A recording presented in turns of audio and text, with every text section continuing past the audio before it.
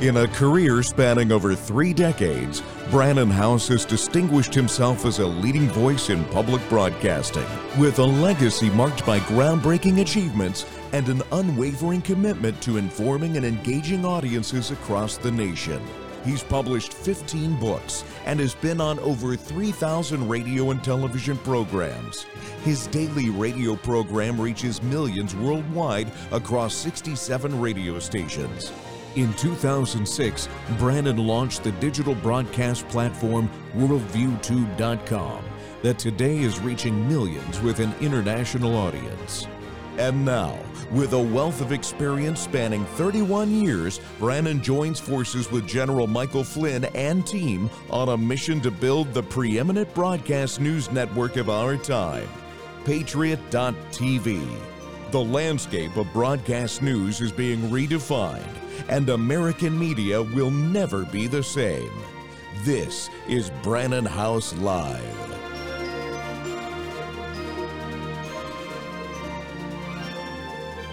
Good evening and welcome to the broadcast. We're going to be joined tonight by John McTernan. He's author of a book that he wrote many years ago called As America Has Done Unto Israel. And he has warned, well, that scripture, I'll bless those who bless you, I'll curse those who curse you.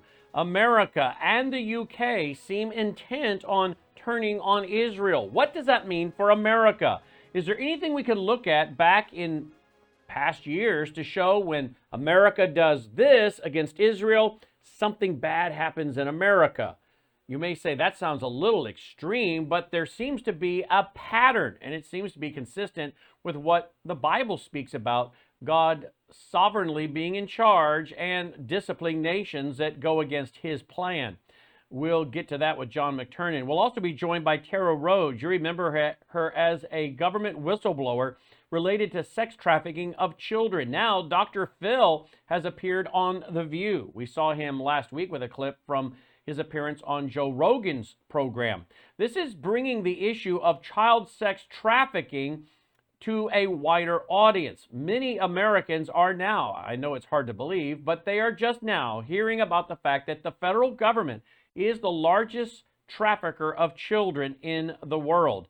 That comes on the heels of breaking news tonight and some children that have been found with paperwork on their bodies directing as to where they are to go once they cross the border. We'll tell you about that breaking news story because it fits in perfectly with what Tara wants to share with us tonight. We'll also play some of the clips from Dr. Phil's appearance on The View. The ladies at The View seemed a little shocked by what Dr. Phil was saying. Then we're going to go to Colonel Rob Maness. There are many dangerous things happening right now in the world, as you well know, and a lot of it is related to NATO. And Emmanuel Macron talking about moving troops into Ukraine. Well, tonight we have video footage of Russia, Putin, moving weapons into place. You're going to want to see this footage. Things are ramping up very, very fast. Then we're going to get an economic update from Rebecca Walzer. Before we go to our first guest, John McTernan, take a look at this. President Trump has put out a statement tonight, and this is in relation to the Supreme Court. Legal scholars are extremely thankful for the Supreme Court's decision today to take up presidential immunity. Without presidential immunity, a president will not be able to properly function or make decisions in the best interest of the United States of America. Presidents will always be concerned and even paralyzed by the prospect of wrongful prosecution and retaliation after they leave office. This could actually lead to the extortion and blackmail of a president. The other side would say, if you don't do something just the way we want it, we're going to go after you when you leave office, or perhaps even sooner. So we'll see what the U.S. Supreme Court does as they take up the issue of presidential immunity tonight. Also, we have other breaking news tonight, and that is that a judge in Illinois has removed Donald Trump from the ballot there, saying that the 14th Amendment is the basis. I guess he's accusing President Trump, like some of the other states have, of insurrection, and thus removing him from the ballot. Well, like all the other states that have tried that in judges, I don't think that'll stand, but that is in the news tonight. We also have a very interesting report tonight in regards to immigrants, illegal immigrants. So this is in Seattle. Illegal immigrants are demanding more free housing, and apparently they shut down a city council meeting in Seattle. Take a look and listen to this. Seattle City Council disrupted as asylum seekers and their supporters once again pleaded for support. Council President Sarah Nelson saying there are limited resources here. I don't really want to participate in a conversation that should be had with county leaders, state leaders, federal leaders. Council ultimately took a break from the meeting in the middle of chants from protesters yelling on behalf of the refugees. At one point, Councilmember Kathy Moore requested that SPD take action. A request that we have police response. Our physical safety is being threatened by the actions of the demonstrators outside banging on the windows. Eventually, arrests were made. It's the second time in 2 months that the group from Latin America has called upon Seattle leaders to fund their temporary housing. Refugees have been living in different area hotels, most recently this one in Kent. That stay was funded by Seattle taxpayers. Genesis from Venezuela said she knows this protest wasn't the most correct thing to do, but they've got kids. They feel pressured to act for them. And there's Well, maybe they should go back to Venezuela, because many Americans feel pressured to act for their children. This, of course, is the powder keg we talked about months ago with Leo Holman and other guests, that as these illegal immigrants get here, they get on the public dole. They're given, in some cases, $5,000 to $10,000 on debit cards, lured here by the help of the United Nations, the United States of America, other NGOs, lured here, blackmailed in some regards, you know, and enticed to come here. And then when they get here and all of a sudden the money stops flowing, what do you think is going to happen? Is that part of the plan? Get millions and millions of illegals into the United States of America, load them up with lots of money and housing and healthcare and education, and then turn off the spigot and see how that works. Is that the plan? Is that one of the plans of how they're going to have chaos in America as we move further and deeper into 2024? That's one report tonight. We have another one tonight that has to do with some illegals coming here. This is a report from Ben Berkram. He's citing tonight shocking footage from the Darien Gap. On the first night in the jungle, we were awakened in the middle of the night by a group of old men from Pakistan, Bangladesh, Sri Lanka, and India that were being trafficked. I think what he means is they were they had maybe coyotes with them, helping to bring them to America. Listen to what they had to say.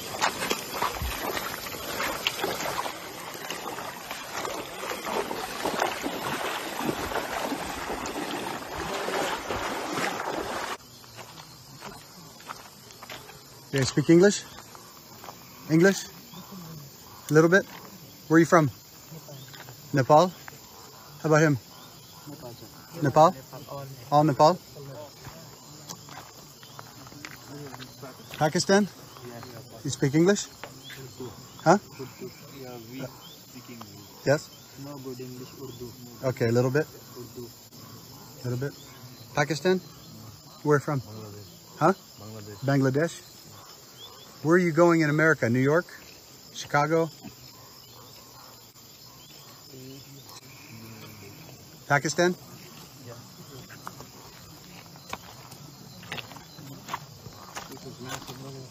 Holy cow.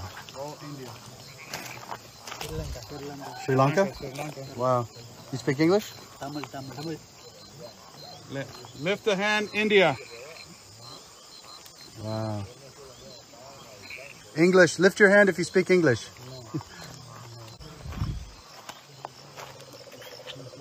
Sikh? Okay. No English, huh? No English? This is wild, guys. Huge group brought in at night. All men. No English here? India? India? Okay. No Pakistan? No.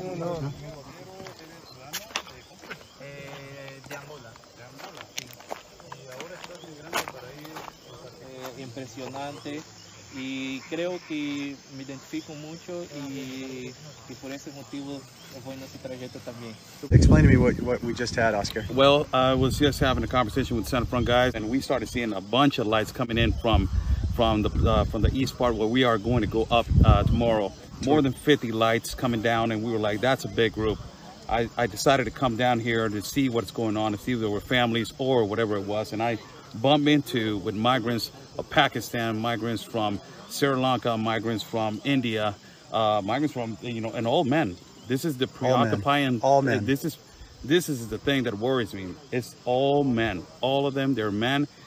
Clearly, they're being smuggled by the Clan del Golfo that operates in Colombia. And all of them, they're saying that they're paying a package. I had an interview, Ben, with a migrant from Venezuela saying that the packages in Necoclí, when we were at, $320 per person to get them from the boat into a place that they can get smuggled, Turbo, Acandica, Purganá. It's our first night back in the Darien Gap. We're going to go to the Colombian border in the morning and then end back up in Puerto Baldia. But behind us, massive group of men came in, huge national security threat. We went down there to investigate this. And I just want you to look at this video. All men from the Middle East, from Pakistan, from Bangladesh, from Sri Lanka, from India, all men, all being smuggled by the cartel. And this is happening every single night in different parts across Central and South America. This is what Joe Biden did. Joe Biden invited this national security threat. The question isn't if an attack is going to happen, it's when an attack is going to happen. Wow. Interesting. How many of you from India? They raised their hand. What, do you understand English? No. Okay. How many of you are buying it? What's very interesting, you don't have to show the screen, but when asked what they thought, one of the Center Front guys said, quote, terrorism is coming to America and it's coming from the inside, end quote.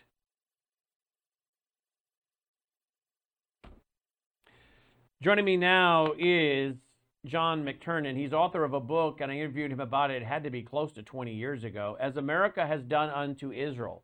Maybe it was 15 years ago. I'll ask him. But the book came out many years ago, and it was saying that America had better be careful on how we respond to the nation of Israel. Not how we respond necessarily to the government of Israel, meaning we don't have to agree with everything the Israeli government does. But we better be very careful how we treat the Jewish people. Like it or not, this is what God has said. I'll bless those who bless you. I'll curse those who curse you. I have a plan for them, and you better not come after them. If you do, there are going to be consequences. Joining me now is John McTernan. He is a former federal law enforcement guy inside the Department of Treasury. John, thank you for being with us tonight. Well, it's a pleasure to be here with you. When I was listening to your lead-in, and I was riveted watching that. That was, I'm aware of what's going on, but it was riveting to watch. It's very troubling, isn't it? And this, we have video after video after video, report after report after report like this, and all of these military-age males. And you notice that many of them look very healthy, very fit. You notice many of them even have a couple of them seem to have their hair styled. I mean, their hair is parted, it's clean. These are not people that are, in distress. They seem very alert as to what it is they're about to do or what they're being sent to do. A lot of them seem to have a little bit of a guilty look to them when they're being asked questions. And boy, they play real fast that they don't know how to speak English, but they could raise their hand when asked if you're from India. Like, wait a minute, I didn't think you understood English. But tell me, how does this fit in? And all that's happening in America, John, coming out of the Department of Treasury, you obviously understand finance.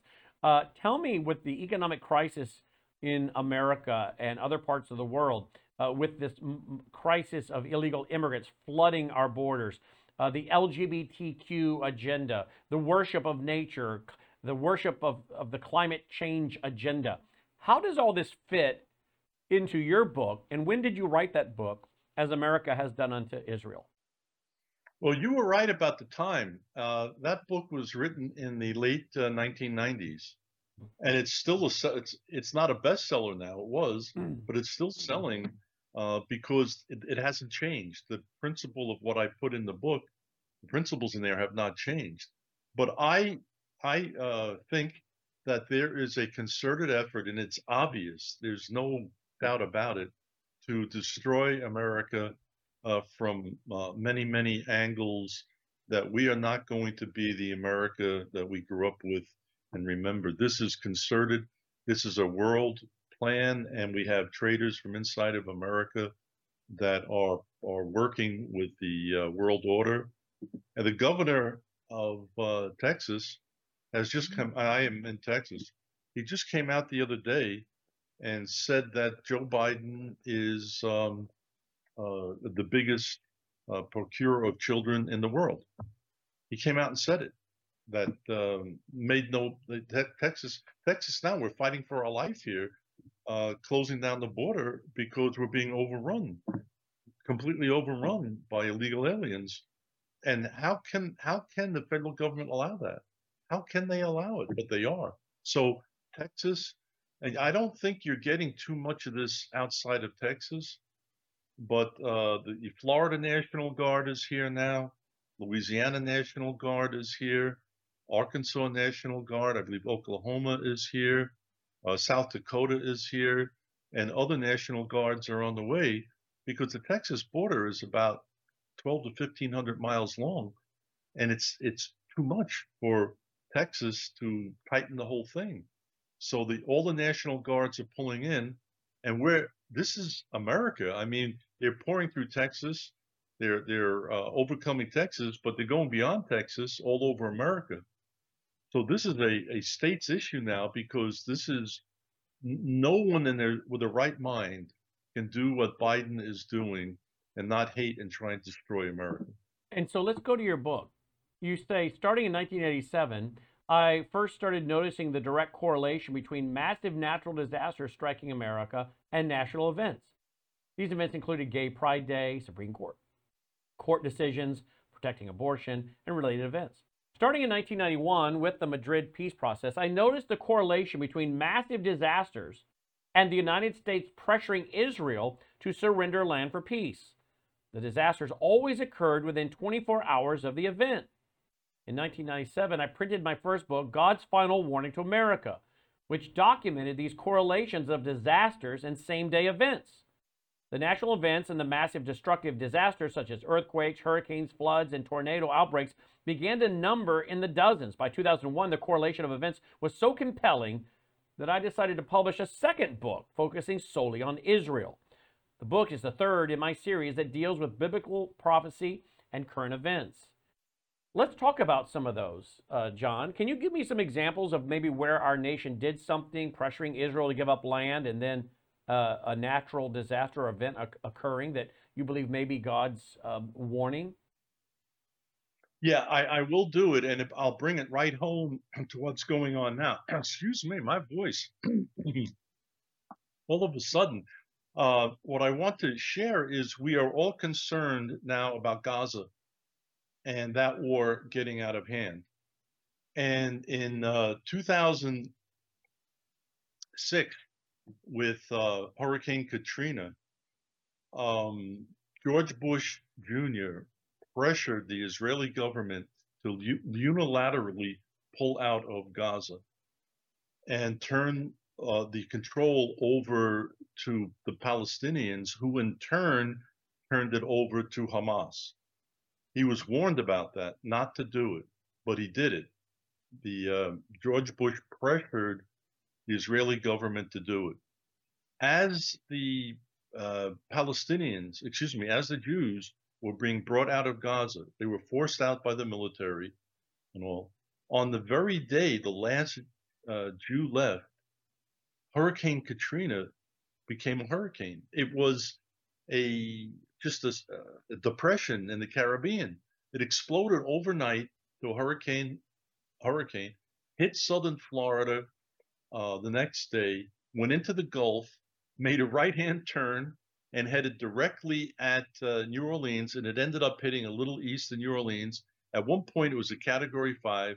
It hit New Orleans there as a 3, did all that damage, and the headlines were what was happening in Gaza and the hurricane hitting the United States. It was on the news. It was headlines on the newspapers. You could not miss it. And that's what I reported in my book. And it's people may not agree with the correlations, but they're facts. I've been fact checked many, many times. All my correlations are correct. Even in the back of my book, which I have here, I have page after page after page verifying the correlations which I'm speaking about. So, as America touched the land of Israel on that very same, almost the very same, well, that very day is when Hurricane Katrina exploded into being a hurricane, our land was damaged. And I have about 15 correlations that are exactly the same to what happened to Gaza with the Jews in Gaza that happened to America. It's amazing to see this correlation. That's just one, Brannon.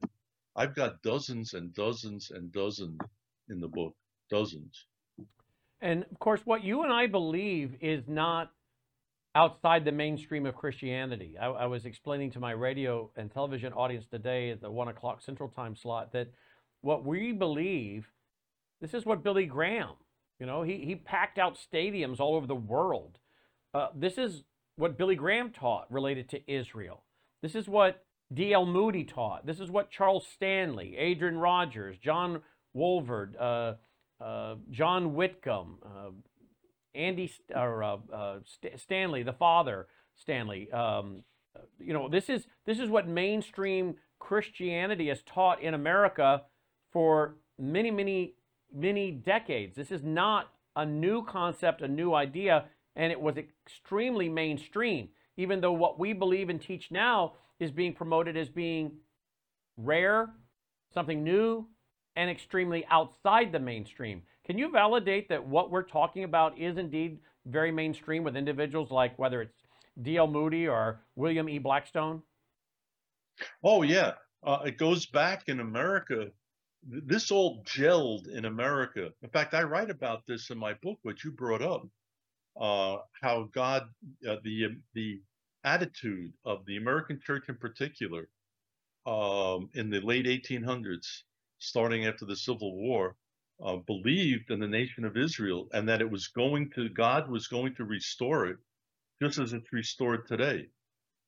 So yes, that was mainstream America, and it still is to some extent, but it's weakening now, Brannon, the support for Israel, especially among the youth. It's shocking to see how the youth in the last just couple of years are really, not only are they not supporting Israel, but they're supporting Hamas, which is deadly for America. Brannon, I want to share two scriptures with you. Yeah. It's most important to get these out. It's from the tiny little book of Obadiah. Hardly anybody's ever read it. It's only 21 verses, but the verse here, verse 15 says, "For the day of the Lord is near upon all heathen, all nations. As thou hast done to Israel, it shall be done unto thee. Thy reward shall be upon thine own head." I named this book as America's done to Israel after that verse, Obadiah 1:15. And we come down, so as the end times, the day of the Lord is the second coming of Jesus Christ. As we get near, closer to his second coming, as the nations do to Israel, God is going to do to them. So if you bless Israel, the nation will be blessed. If you try and destroy it, like Hamas is doing, Hezbollah is doing, Iran is doing, those nations are going to get the same judgment. So we go down to verse 18 in Obadiah. And this is talking about as the day of the Lord approaches, as the second coming of Jesus Christ approaches. The house of Jacob shall be a fire, the house of Joseph a flame, the house of Esau for stubble. That would be the Palestinians there. They shall kindle in them and devour them, and there shall not be any remaining of the house of Esau, for the Lord has spoken it. So there's an all-out war coming. And Israel is going to obliterate what the Bible here calls the house of Esau because they're trying to destroy Israel. The Bible just warned, do not try and destroy Israel. If you try and destroy Israel, God has made a covenant with them going back to Abraham, 4,000 years, Isaac, Jacob, their seed. Israel has been out of the land, destroyed as a nation for about 1900 years by Rome. Jerusalem's been destroyed twice. They're back in the land. There is no other nation like Israel. Jerusalem's the capital. They speak Hebrew again. So they're back because of that covenant, Brannon. And unfortunately, a lot of people mock at it. They laugh at it. They don't believe it. But God's prophetic word is now getting into high gear. And there's an all-out war coming. And you could see it just today. I was looking at following what's going on with Hezbollah to the north, Gaza's to the south, Hezbollah's in Lebanon. And apparently Iran has given them the green light for an all-out war with Israel. So that's part of this prophecy. It's going to spread. And when that happens, we have evidence of the literal second coming of Jesus Christ very close. What very close is, I don't know, but it's unfolding right before our very eyes. The Honorable Brian Hook served in the Trump administration, and he warned in recent congressional testimony that America was funding Iran. Of course, Iran, their proxies, Hezbollah, and they were heavily behind Hamas and what happened October 7th. I want to play an audio and video for you, John, and let you and the audience hear this, because it fits right with what you're talking about, what America is doing. We're paying for this largely. Watch and listen. Hamas receives 93% of its finances from Iran. Hezbollah receives 70%. Iran is, the first check that Hamas was written was in 1992, when Yasser Arafat said that the Iranian regime gave them $30 million. In a very short time, that number went up to 100 million, then to 300 million. And they have trained thousands of fighters. The IRGC has done that. Money is the sinews of war. Iran understands that. If you don't go after the money, it's just not a serious strategy. And yet we're the ones that have given billions of dollars to Iran. Us. Absolutely. Yes. I remember under Obama, they sent like $150 billion to Iran and plane loads of cash. Do you remember that? Yes, I do. They had a literal stacked up high of cash. We have the pictures. You're right. What was it, 6 billion in cash? Some number like that. Why were they giving cash to Iran and knowing that they are leading terrorist nation in the world? And we backed it. Trump didn't allow any money to go there. But as soon as Biden came in, the money started to flow again. Let's take a look at this. This is from your book, October 1991. After the Gulf War ended in 1991, President George H. Bush began the initiative to start a Middle East peace plan involving Israel. The Palestinians and the countries surrounding Israel, this is your footnote, Israel, the 3 is a footnote. On October 30th, 1991, President Bush opened the talks with a speech in which he said, quote, "Territorial compromise is essential for peace," end quote. From the very start of the Madrid peace process, the president made it very clear that Israel was required to surrender parts of the covenant land for peace. This surrender was the foundation of this peace process. The following excerpt of the president's speech shows this. Quote, "Throughout the Middle East, we seek a stable and enduring settlement." We've not defined what this means. Indeed, I make these points with no map showing where the final borders are to be drawn. Nevertheless, we believe territorial compromise is essential for peace. End quote. In their opening speeches, delegates from Egypt, Syria, and Palestine said that Israel must surrender land for peace. Egyptian Foreign Minister Amir Massa summarized the Arab position regarding the land of Israel. Jerusalem became the very heart of the conference. An excerpt of his speech follows, and there it is. And you say that on October 30th, this was on October 30th, 1991, on October 30th, a powerful storm developed off Nova Scotia. Tell our audience what happened to the home of George H. Bush. I remember seeing the pictures of it after the fact, and he and his wife touring it, and it made national news. After he was involved in trying to get Israel to give up covenant land. What happened to good old George H., I should say? What happened to George H.'s own home there in Kennebunkport, Maine? Excuse me. The very day he was making that speech, a freakish storm developed, and it actually was a hurricane that developed in the North Atlantic over Nova Scotia, and it came the wrong way. By the wrong way, I mean the weather patterns in the United States go from west to east and south to north. This storm went from the northeast to the southwest. It's called a retrograde storm. It was a hurricane with massive waves. It was ferocious, this storm. And Bush had a summer home in right on the coast called Kennebunkport, Maine. Eyewitnesses said storms, waves went right over his house, one after the other, coming in from the ocean, while he was in Madrid making that speech about touching the land of Israel, about touching Jerusalem. His own house was devastated. The structure remained, but inside the whole house was completely destroyed. That's on the same day. And apparently he didn't learn from that back in October of 1991, because in August of 92, August 24th, the Madrid Peace Conference moved to Washington, D.C. Did anything happen after that? Was there another event after that? Yes, it was Hurricane Andrew.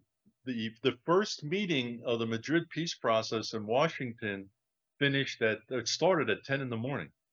Earlier that morning, Hurricane Andrew, which turns out to be a Category 5, hit Florida, southern Florida. It went right across Florida. The meteorologists described it as a 30-mile wide. It was a small hurricane, but they described it as a 30-mile wide tornado. That's how powerful it was. It leveled southern Florida. At that time, it was the greatest natural disaster that hit America. The destruction was incredible. It's amazing that thousands weren't killed, but it leveled that area of southern Florida. It went through Florida into the Gulf of Mexico, and it was heading right towards Houston, where they were having the Republican convention. And the storm weakened and turned north, and it didn't hit Houston. But that convention, the Republican convention with George Bush, that hurricane hit, and the same day that the first meeting of the Madrid peace process took place. Well, and that was all by the land of Israel and Jerusalem. We have another one you point out in your book, September 1993. On September 1st, 93, the front page headline in the New York Times said, Israel and PLO ready to declare joint recognition. The subtitle read, met secretly in Europe. The article went on to say that diplomatic action was going on secretly in Europe. They reached an agreement known as the Oslo Peace Accords. What happened after that, John? Yeah, well, we had hurricanes. We had hurricanes that were active. Emily, Hurricane Emily, I think, yes, right? Yes, right? Yes, right as, and this is, so we don't see the newspapers too much anymore. But back then there was newspapers. Today it's all basically media like this. But they had the New York Times, and a lot of my articles I took from the front page of the New York Times, where you have that meeting you just described, and then you got Hurricane Emily hitting, and they're right there looking at you. So I didn't have to do like deep dive searches to make these correlations. Almost every one I got was right off the front page, Brannon, for everybody to see.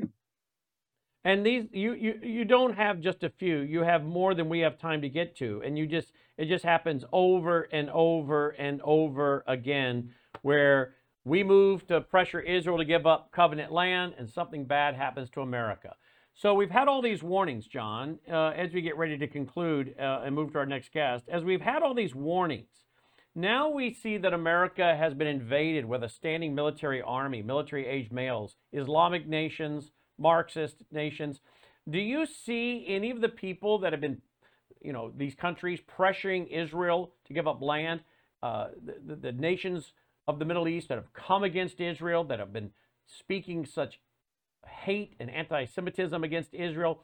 Do you see any of the people groups from those very nations now taking up residence in large sums in America as illegal aliens? In other words, is America about to find out the people that we've been agreeing with a lot and coming against Israel with?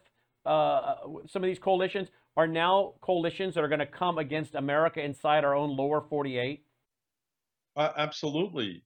I mean, a blind man could see this.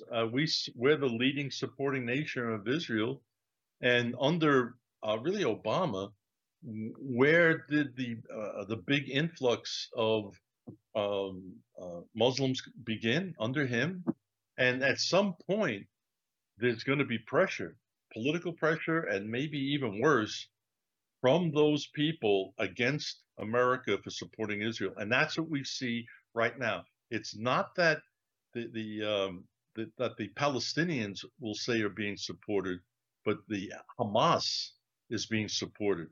Hamas wants to, by their covenant, Hamas has a covenant. By their covenant, they want to kill all the Jews, not only in Israel, and they want Jerusalem, not only Israel, but they want the world.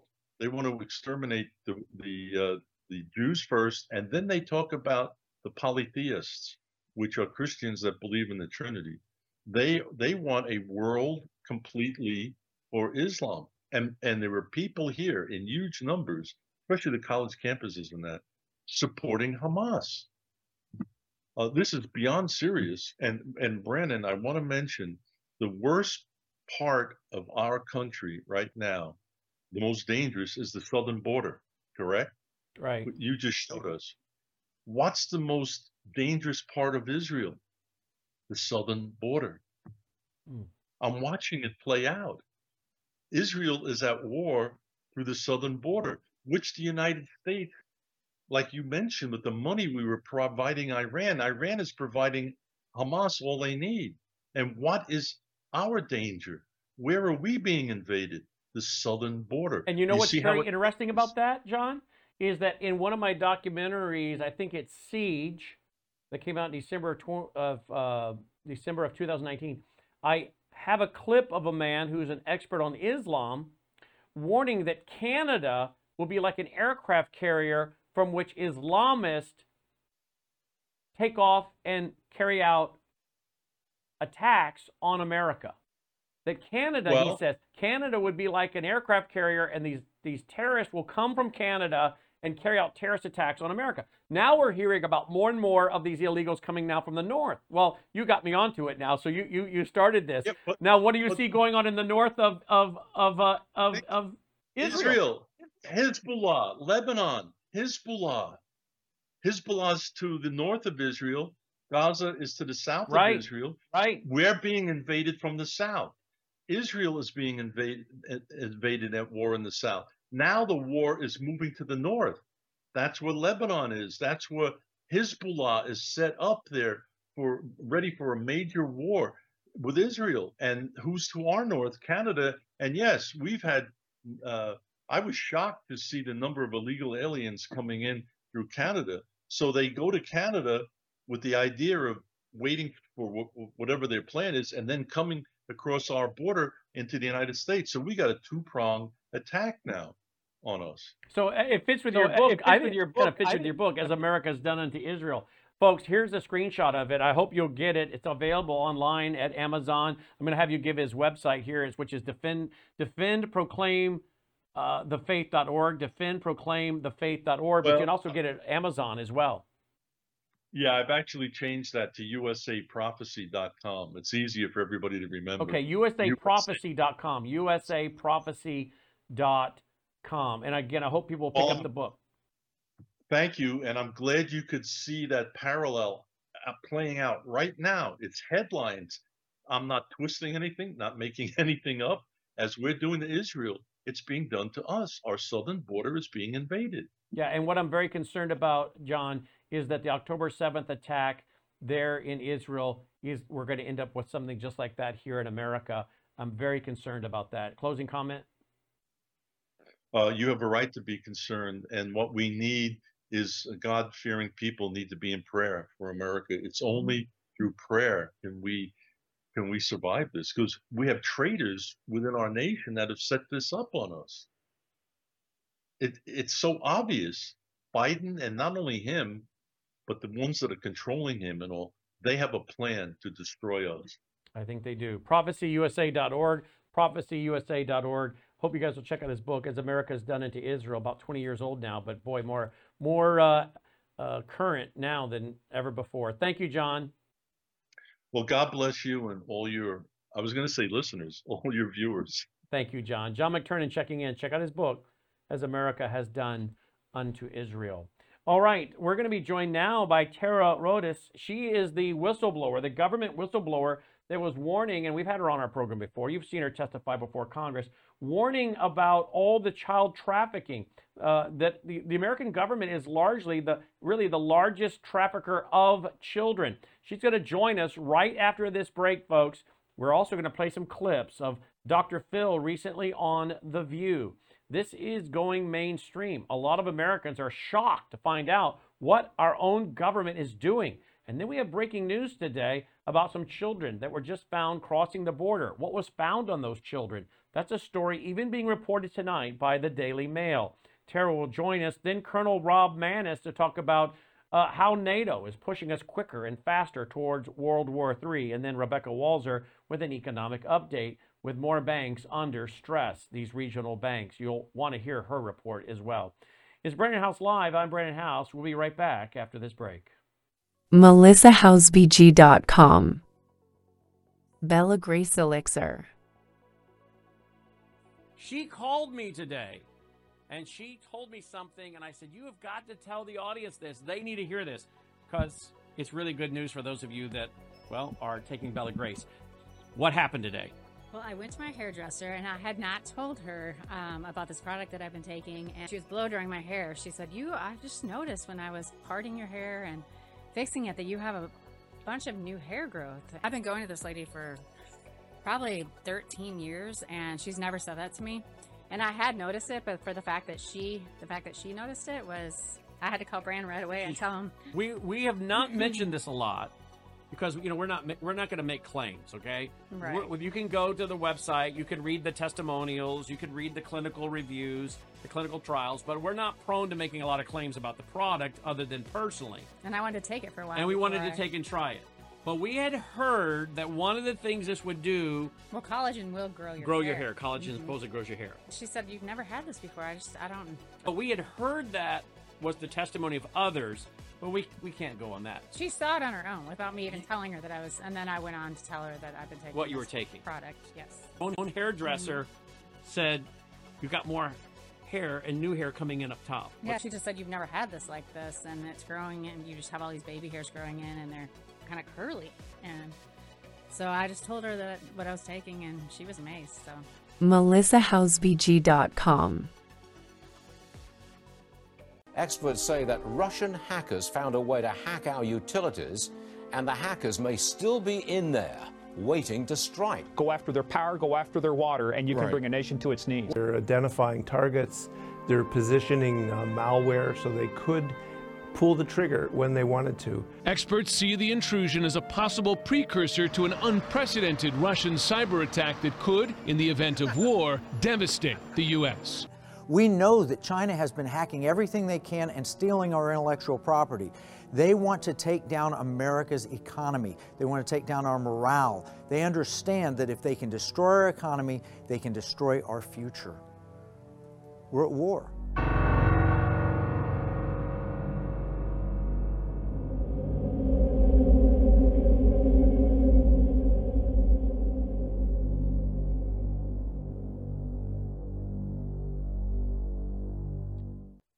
All right, welcome back. Glad you are with us. Take a look at this headline tonight on Daily Mail. Texas Border Patrol agents find 5 unaccompanied minors or unaccompanied kids on border carrying pieces of paper with addresses in Empire State. You guys probably remember my guest, Tara Rodas. I've had her on the broadcast several times. You might remember she was one of the ones that was testifying before the U.S. Congress about child trafficking. She's a whistleblower that was inside the HHS. She heard what was happening by the report of someone else. that someone else was a guest with her one night on this broadcast. She went to check it out, found out that what he was saying was true, and she could remain silent no more. She became a whistleblower. Maybe you remember a little bit of this testimony. Watch this. Good afternoon, Chairman McClintock, Ranking Member Japal, and distinguished members of the committee. It is an honor to be here. I thank you for the invitation to share my testimony. My goal is to inspire action to safeguard the lives of migrant children, including the staggering 85,000 that are missing. You guys remember that? Video footage and clips that have gone viral, and rightfully so. She joins us tonight. She has not been doing a lot of interviews lately, but she's here tonight. We're very thankful she is, because this is even a breaking story, well, day to day, and more so now with the report out of the Daily Mail and the recent appearance by Dr. Phil on The View. We have some clips to play for you from his appearance. Tara, welcome back to the broadcast. Thank you for joining us. Brannon, thank you so much for having me on this evening, and I really appreciate you shining a light on what we now know is government-sponsored, taxpayer-funded child trafficking. So I appreciate you. Absolutely. Well, it's a team effort, and we appreciate you, and I know our audience does as well. I want to go back to this story from the Daily Mail. Here it is again, that these kids are carrying pieces of paper. Let me try to get rid of that ad if I can. There we go. I'm just going to refresh it, see if that'll fix it. All these ads. There we go. Texas border agents, patrol agents find 5 unaccompanied kids on border carrying pieces of paper with addresses in Empire State. What do you know about this, and what does it tell us, Tara? Yeah, well, if your viewers want to follow Lieutenant Oliveras, they can see pictures like this almost every day from Border Patrol. So what's happening is that children who are being lured to the United States, they're coming with pieces of paper that they hand over that have addresses of so-called sponsors. And these children turn over this information to Border Patrol. And from there, the United States government has become the middleman in delivering these children to sponsors all around the country. And sadly, about 1/3 of these children who've entered the country since 2021 are now missing. And when you say missing, what does that mean to the average person listening? Meaning they're in somebody's home somewhere in the country and it's like finding a needle in a haystack? Or missing as in they are, how do you want to say it, but in a warehouse being sex trafficked, maybe in a slaughterhouse, now working and grinding up meat? What does missing mean? Yeah, well, missing means that 30 days after the United States government turns the child over to the sponsor, they can no longer make contact with them. So there's no legal obligation on the part of the sponsor that the United States government is paying to deliver the child to. There's no obligation for them to ever answer a phone call again once the child is turned over. There's no obligation for them to follow the rules that they said that they were going to do when they became the sponsor of this child. So these children are missing. That means that 30 days after placement, after delivery, and whistleblower Carlos Ariana shared how these children are delivered to baggage claim in airports and picked up by sponsors, that it's no wonder they can't find the children. And sadly, they're being found working in slaughterhouses all across the United States. Children are calling a hotline to report they're being abused, neglected, and trafficked. And that's data from the United States government. These are facts. These children are gone. Their data says so. These children are working overnight shifts in slaughterhouses. Even the New York Times has documented the horror that the children are facing here. The Border Patrol, just like in the interview with Dr. Phil, shared that they know these children are being delivered to sex trafficking rings here in the United States. So I think it's just important that people understand that Epstein Island didn't just exist on an island. It exists here in the United States, where a majority of sex buyers are. Dr. Phil appeared recently on The View. When did that happen? Do you know when that appearance was? I believe that was on Monday. And so he appeared on Joe Rogan. He was on The View. He was on with Jesse Waters as well. It's a teaser to his big show that's going to be airing soon. Yeah, he was actually talking with border agents. And so Dr. Phil, we played a clip of him with Joe Rogan the other day, and I guess my comment on it was, this is really bringing this story mainstream, because Dr. Phil's going to reach people that you and I in this broadcast would never reach. So in one sense, this is very, very good news that he can bring this to a wider audience. But I also believe, as I shared with you on the telephone today, and I've been telling the audience for some time, that the more that people wake up and they drop the right-left paradigm, Democrat-Republican paradigm, where they want us fighting each other, they want us divided, the more that people set aside, say, okay, we do disagree on some pretty important issues, but here's where we do agree. Let's take these on, because we have a common theme here, and that's that we're all being oppressed by a tyrannical government that's not only trying to squish all of us and steal from us through a socialist program that takes our hard-earned money and redistributes it to people that don't rightly deserve our money, but they're also now involved in sex trafficking of children. So as we unite on the things we do agree on, that makes us, we the people, increasingly dangerous to the federal government, and particularly if you have someone to get into office who's going to now turn, now that the people realize what's going on, and they're going to demand arrest. They're going to demand prosecution. So these people now that are being exposed, they become very concerned about their future. And so we are becoming very dangerous as the American people come together and set aside that trap of the right-left paradigm to divide us. And we say, oh, wow. And Dr. Phil is helping us do that, is he not? Well, I would hope so, because sex trafficking of children is not a left-right issue. That's exactly right. This is a good versus evil issue. That's exactly right. Children deserve to be defended and protected. And this narrative that the Office of Refugee Resettlement Unaccompanied Children program is humanitarian is a lie. It's a flat out lie, because the children are suffering. The children are working overnight shifts in slaughterhouses. They are dying here in jobs, falling off roofs. One little boy, his first day on the job, was killed because he fell 50 feet off of a roof because he doesn't know how to do that job. There are children being killed in slaughterhouses. A little boy here in my state of Virginia, I live in the great state, the Commonwealth of Virginia, and a little boy here working in a factory that deboned chicken, he was pulled partially into the machine. He's maimed for life as a teenager. This is not humanitarian. This is modern day slavery. This is not left or right. This is good versus evil. And anybody who will not stand up for these children is standing up for slavery. Period. End of story. And supposedly, we're a nation that is, doesn't approve of that. That's right. We dealt with that issue, and yet a lot of people don't seem to realize it's still around.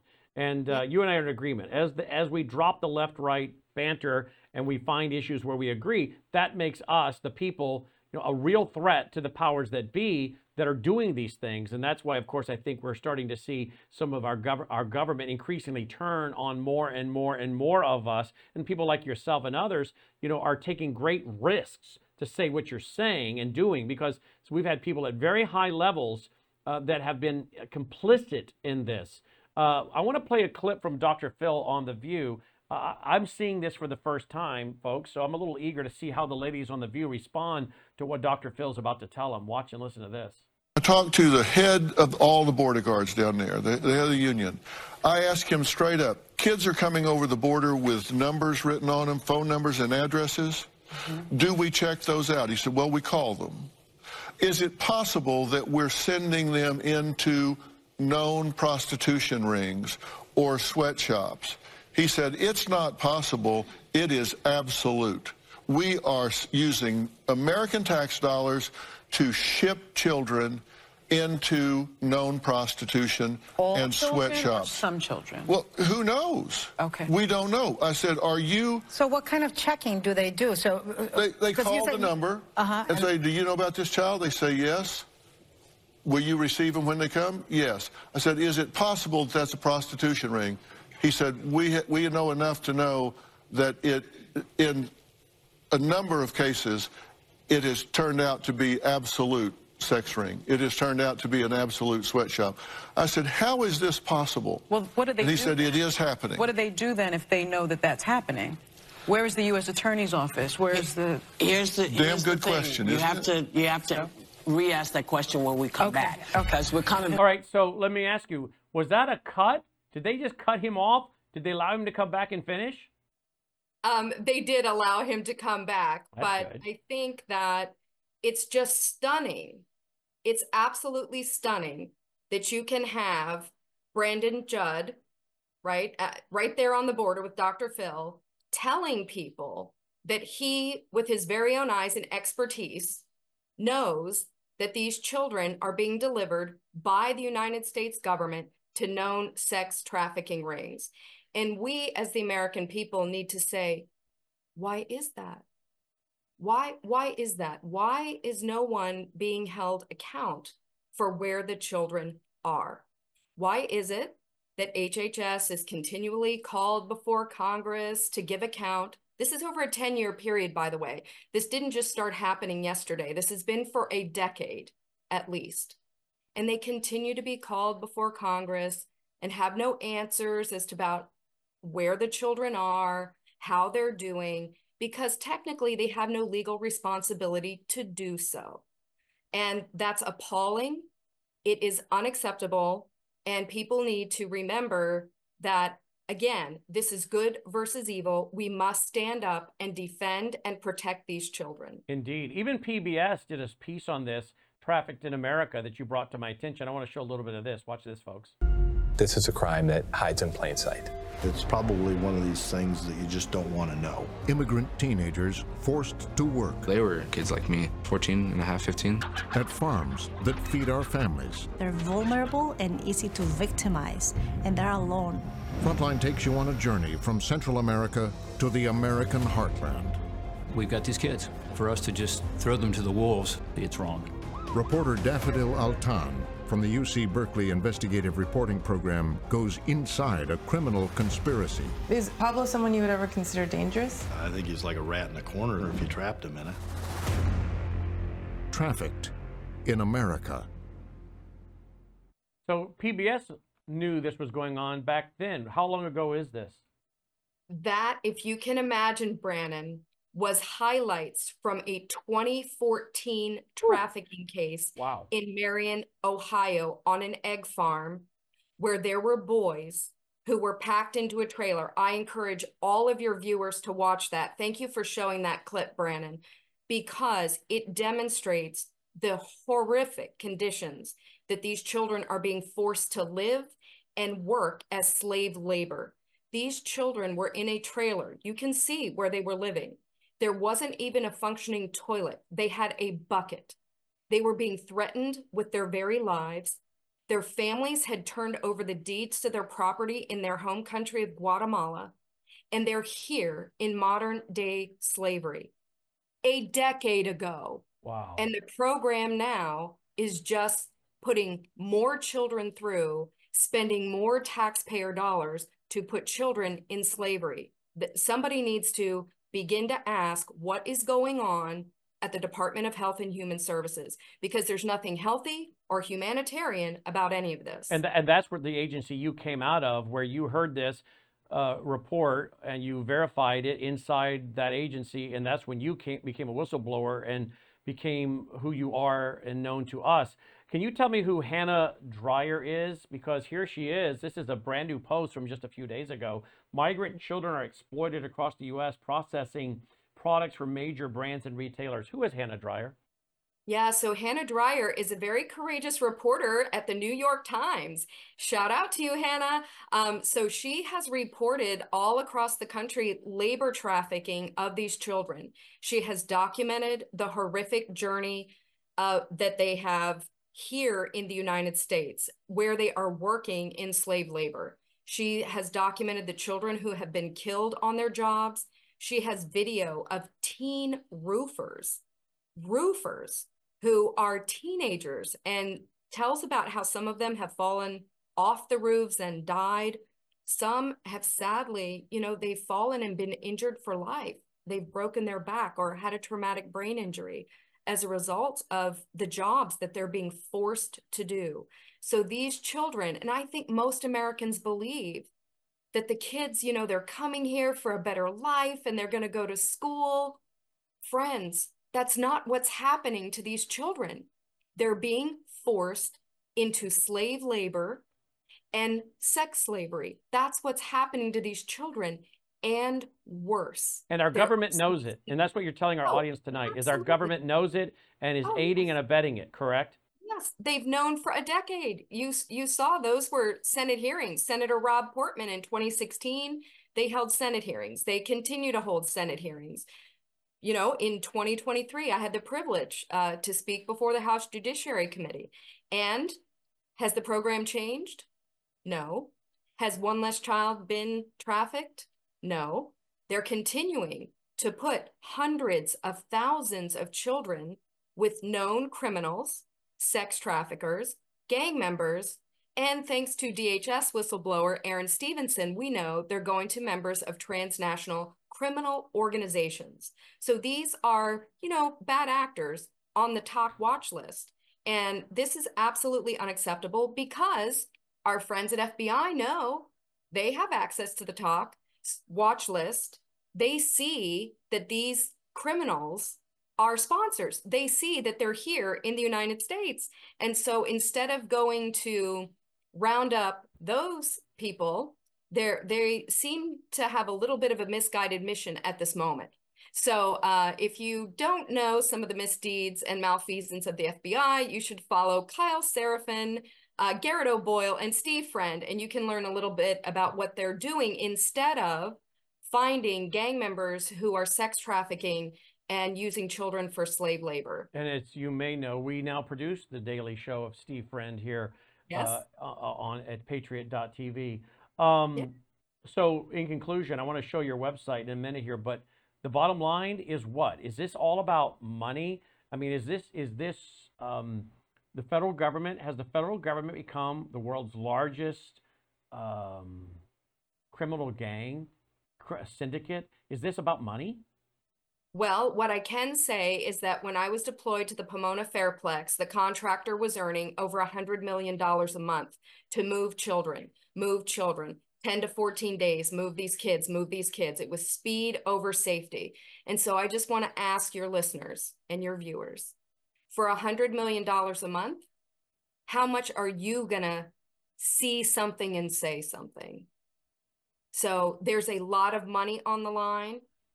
It's more than $5 billion a year in the program. Contractors and NGOs are $5 billion a year. Yeah. So that must mean a lot of politicians and a lot of law enforcement are getting kickbacks. Well, a lot of NGOs and contractors are making a lot of money. So people can just go look, and they can go to usaspending.gov. and they can look at Health and Human Services, which, by the way, is over 20% of the U.S. budget, that's a little bit staggering. It's over 20% of the U.S. budget. It's a multi-trillion-dollar agency, and they've got lots of money to throw around. So they are making NGOs and contractors absolutely rich off of the lives of these vulnerable children. Can you then track the money from any of those contractors to said politicians? In other words, do any of these NGOs or any of these people tied to them make large contributions to certain elected officials along the way? Well, it's my understanding that some people are looking into that. But what I can say is that Andrew Lorenzen Strait, who used to be, he used to work for USCIS, he conveniently left the administration at the beginning of February 21. And then he went to work with another company, one of those contractors, and said on camera, he didn't know he was being filmed, that he was getting contracts the Washington way to move these children. So I think people are looking into some of the malfeasance of the government and how they're getting these contracts, where this money is going, and why would the United States of America spend one penny when we know that these children are being trafficked for labor and for sex. This program needs to stop. Indeed. Look at this, folks. Americasfuture.net. Americasfuture.net. Tara, this is an organization you work with, correct? Yes, so I have the privilege of serving on their project, Defend and Protect Our Children. Many people, parents, your viewers, right now there is a war on children.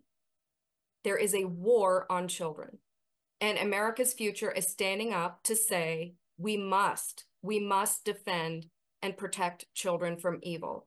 And so I have the privilege to serve alongside Mary Flynn O'Neill, Lara Logan, Liz Crokin, Baz and Tina. Just incredible, incredible people. And is that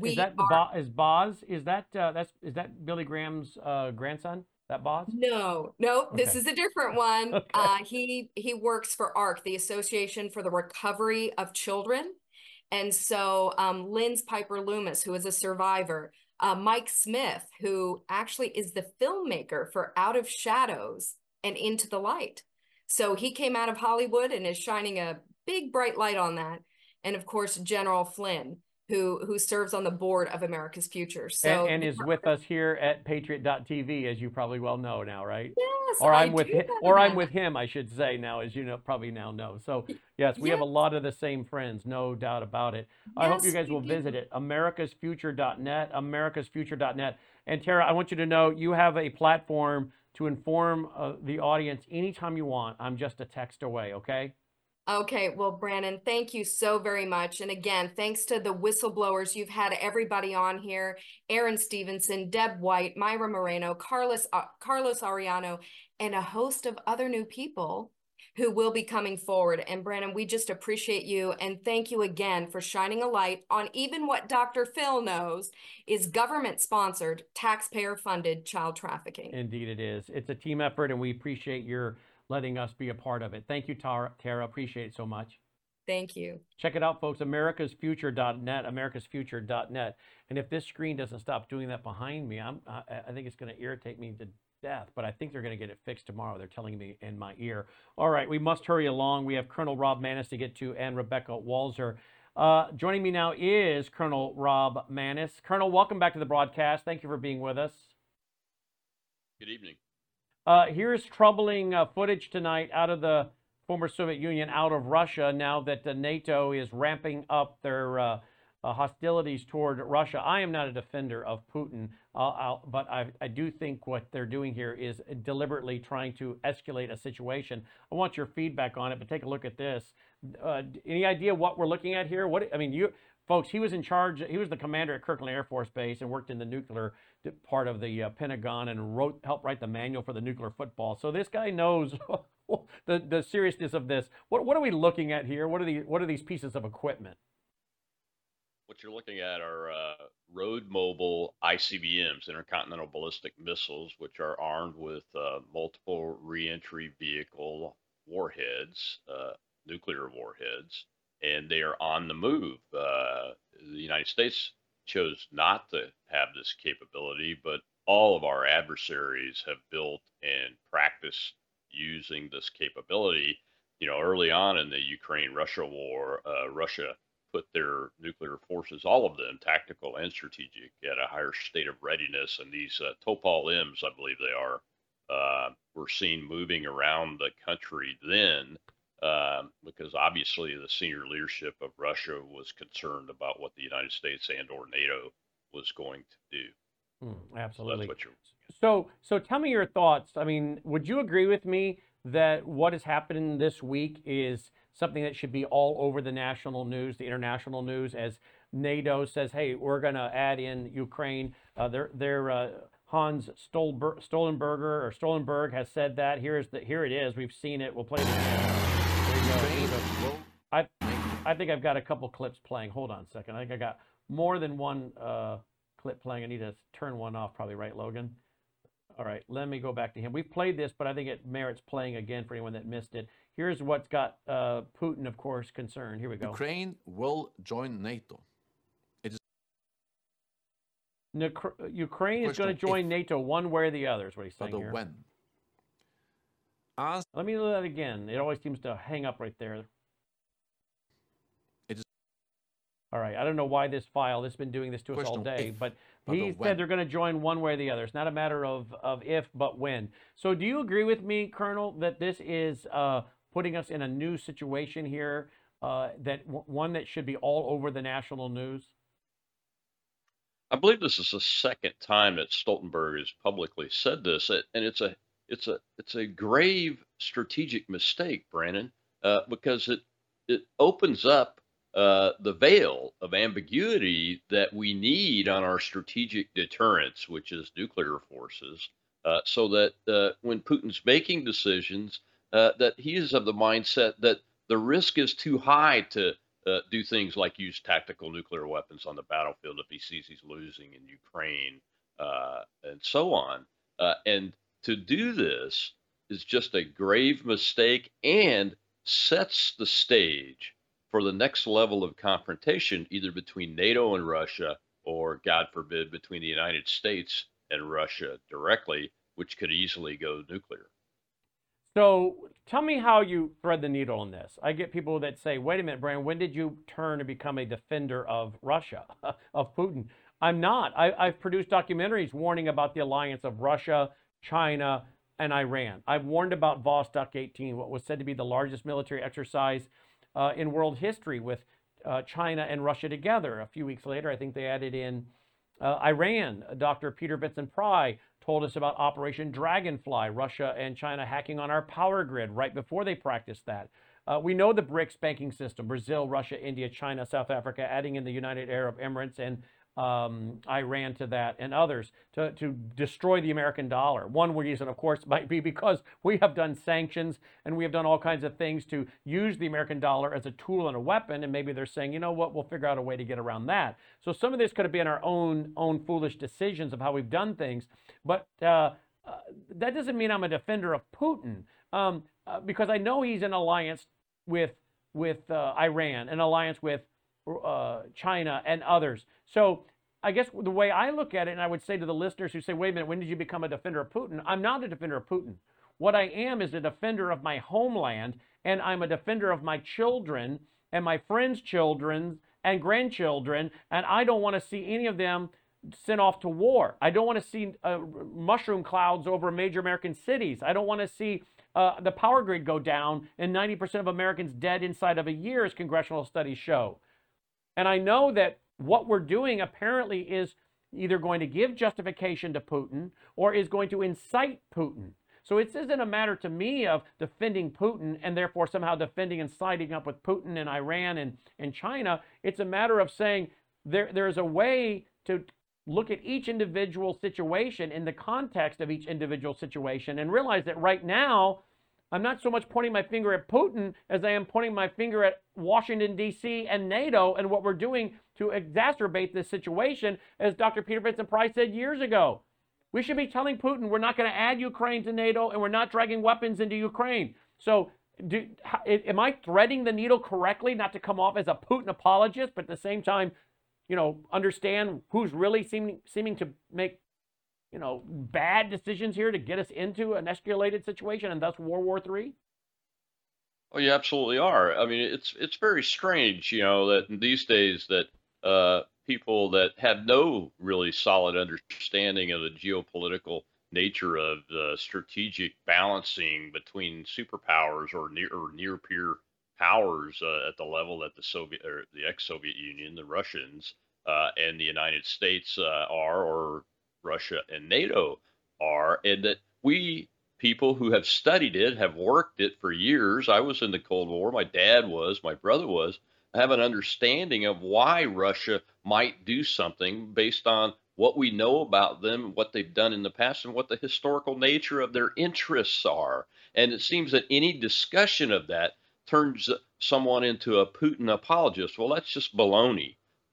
I would ask the American people this question, Brannon.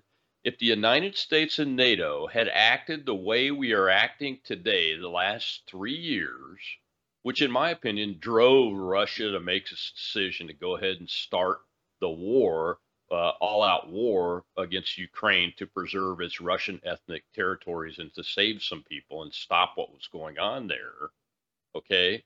If we had acted this way with the Soviet Union, the planet probably wouldn't exist today because we would have had more than one all out nuclear exchange.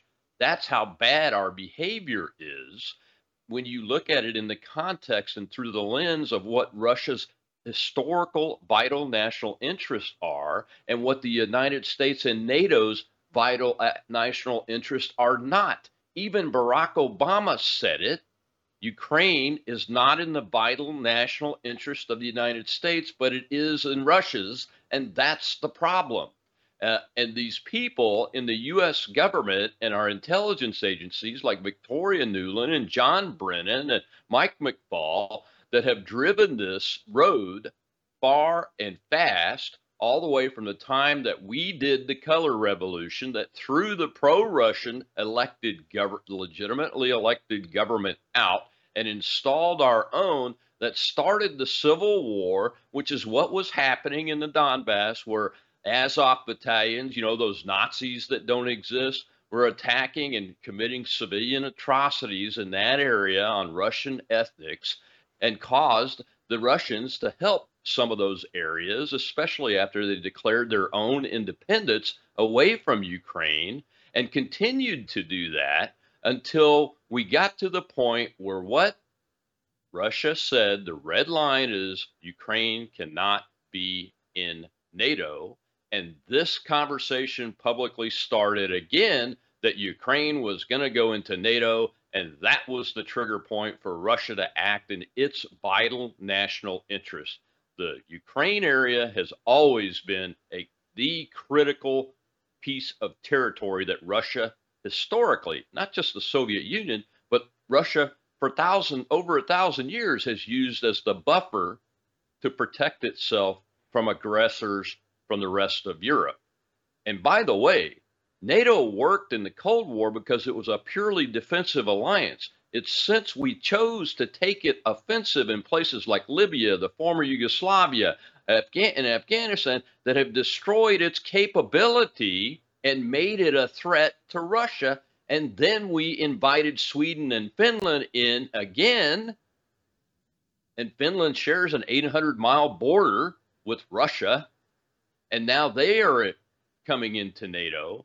Tell me who's the aggressor here when it comes to the strategic countries and the strategic alliance that's involved in this decision-making process. And that's the problem.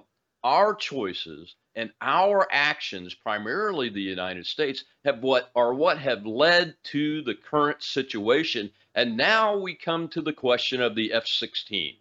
I don't know if you've noticed or not, but the United States said it's okay if NATO countries give their F-16s to Ukraine and, we'll help train the pilots and everything. Here's the problem with that.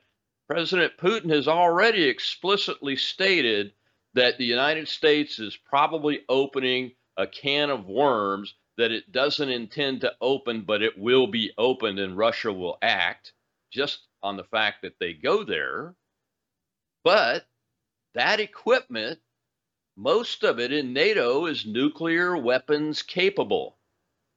And if aircraft that are nuclear weapons capable end up with trained Ukrainian pilots on all of those systems, it's just a short hop to a NATO base where there are likely nuclear weapons. That I'm not confirming or denying there are, but there likely are to be because the capability is known. And if that happens, President Putin has said once again, that will open the high possibility to nuclear World War III between Russia and the United States. And of course, China will come in because they've already developed an agreement to use nuclear forces together because of our decisions on what we're doing with Ukraine. That's one of the consequences that occurred. We're going to go to Rebecca Walzer. We're going to go a little long tonight, folks, because I got to finish up my report here and then go to Rebecca with some big news as well. So in closing, Colonel, it seems as though our CIA has been there fooling around, as you say, overthrowing a duly elected government in Ukraine, building military bases. 12 of them now has come out. It looks like we've had boots on the ground there for some time, and that this has been going on for a decade. And I guess at some degree, Putin maybe has been seen as long-suffering, if you look at it in a certain angle, right? Well, yeah. I mean, anybody that understands geopolitics and the nature of Europe and the intertwined relationships between these ethnic groups and the countries themselves, and where they've been and where they've come from, understands that, can have an understanding that Putin is making rational decisions. He's not making irrational decisions like the Iranian mullahs would. When they get a nuclear missile, they're going to use it. That's what's going to happen. So Putin, and that's one of the things that allowed us to succeed in the Cold War is the Europeans and the Russians, the old Soviet Union, and the Americans. We were rational actors in this business, and it prevented major World War III, especially a nuclear World War III, even though it didn't prevent the smaller wars like what you see happening in Ukraine right now or in the Middle East and those kind of areas. But it did prevent the risk of what we're talking about now. But that prevention, that deterrence at the strategic nuclear level has evaporated. And we are in grave danger. Not just the United States and NATO, but the entire globe is in grave danger if the decisions that are being made don't stop being made the way they are. You mentioned the CIA bases. That just confirms what I said about the color revolution. We did it. And I know there are denials, but the facts show it. We did it.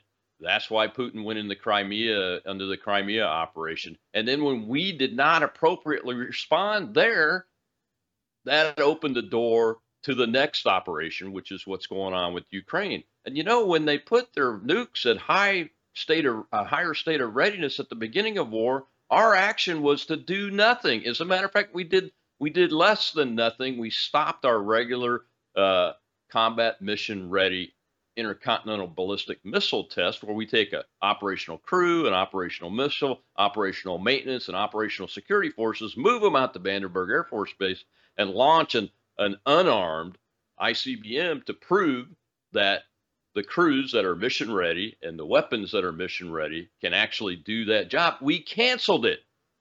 That put us on a level where we didn't have parity with our readiness and our nuclear forces. And that opened the door to even greater risk, Brannon. So it's our decisions primarily that have resulted in where we're at today. You can't take all the responsibility because Putin made his decision too. And I don't agree. I didn't agree that he needed to do it. But, when you look at it through the lens of Russia in this situation, it sure looks like the West was the aggressor and continues to be the aggressor with things like this statement from Stoltenberg, and who also said that they're okay with U.S. F-16s being used to attack targets inside of Russia once Ukraine gets them. Yes. And goodness, if those are nuclear capable F-16s that get put there and they do it with that, look out. Yeah, indeed. Tell our audience where they can tell our audience where they can hear you each and every day, Colonel. Monday through Thursday at 1 p.m. Eastern, right here on Patriot.tv Live, on all of my socials and my website, robmanus.com. And I'm at Rob Manus on all my socials except for my fan page on Facebook, and that is at COL Rob Manus. Indeed. Thank you, Rob. Colonel Rob, appreciate it. Thank you, Brannon.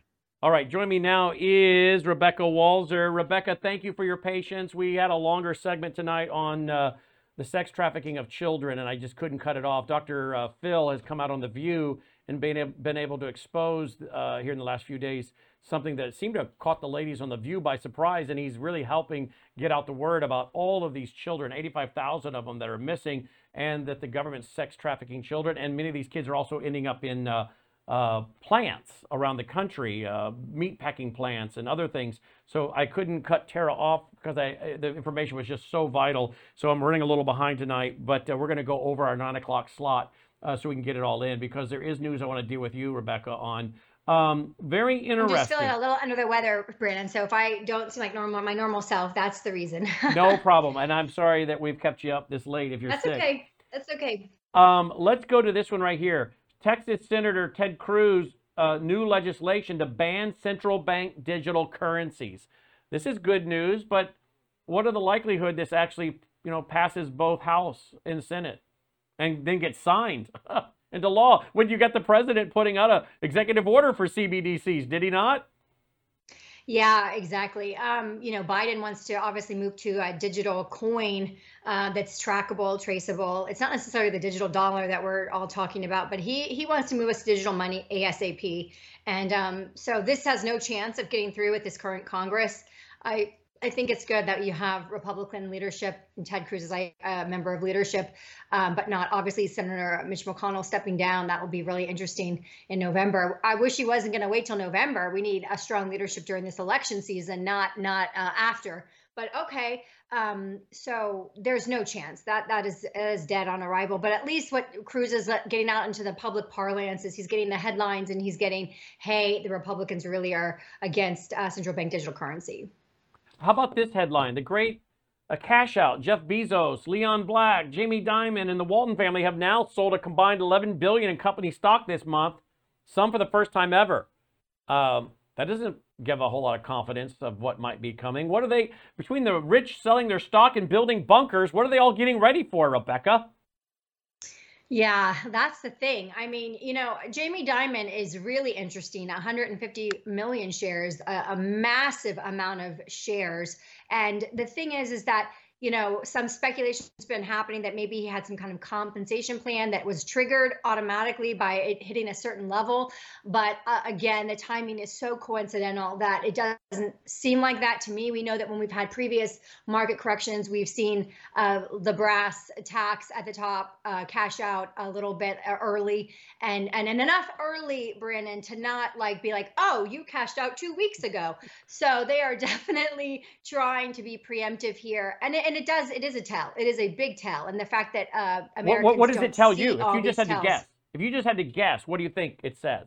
It tells me they're taking profits because you would normally take profits in a really overheated market if you thought there was some possible what we call mean reversion or retrenchment. But this is massive profit taking. So this is a divestiture. I mean, Jamie Dimon has obviously still has millions and millions of shares, but this is a large divestiture of millions of shares by the top executives. And so it has to be looked at as, why is it happening now? If they believe truly, and Jamie Dimon doesn't, I mean, he clearly does. And he said last week that, the 75 to 80% probability that the economists have a consensus around a soft landing happening isn't even half that.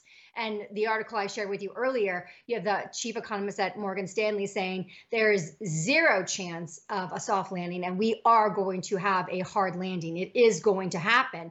So I think that is the truth. And what we're starting to realize when we look at other kind of inflation trackers that are outside of the government, that are independent, there's an inflation tracker that tracks 500 goods in 10 cities, and it has shown that inflation is nowhere near the level the official government, records are showing.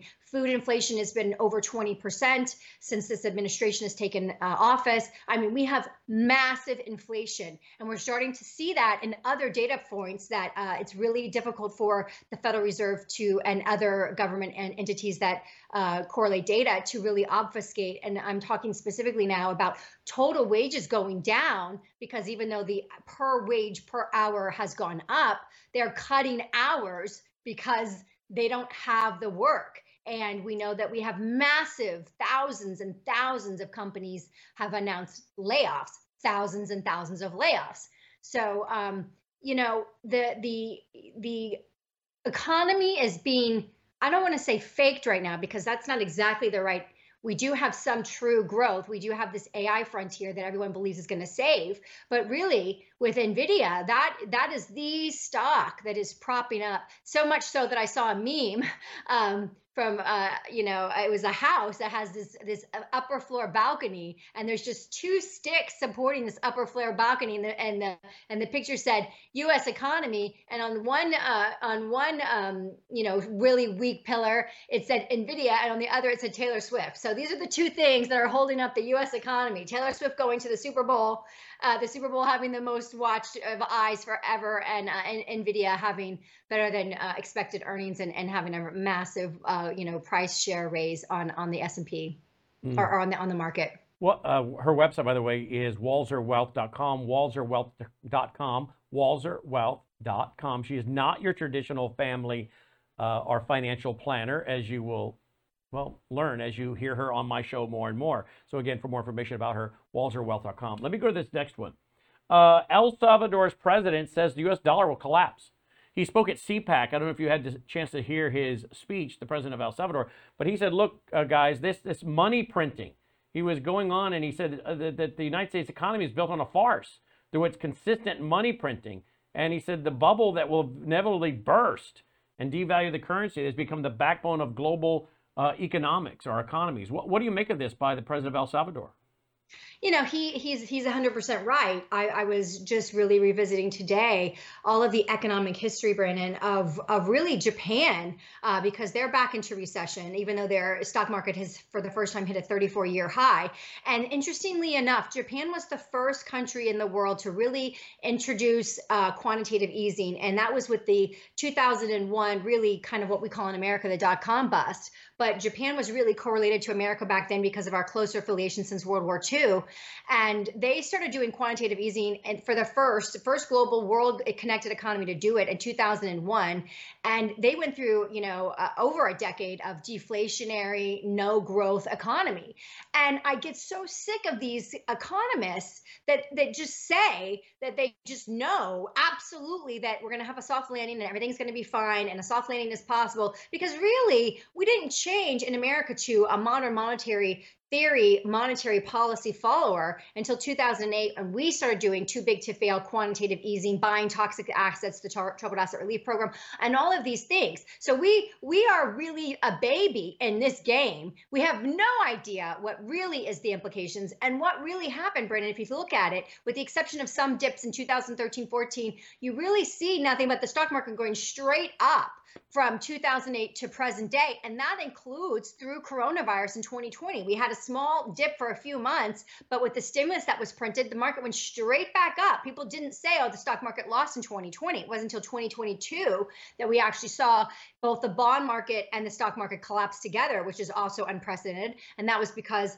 the Federal Reserve started on the rate hiking campaign that really decimated the bond market and had residual effects on the equity market. And now 2023 happened. If you look at 2023, the economy overall didn't really do well until the very end in October through December. When you look at what the Federal Reserve started to do back in October through December, when you look at the actual data, you see that they actually did start increasing the money supply again. So that M2 contraction that we had not had really had a delirious impact on the economy. The Fed saw that, realized that, and said, we really do need to get some money back into this economy again. They actually increased the money supply. M2 went up, and we started to see the stock market do well. Now, because we've had October to December with the market doing well, everyone's thinking, okay, this is proof that we are in a soft landing. I can't tell you how many people say to me all the time, oh, you were calling for a black swan event last year. It hasn't happened.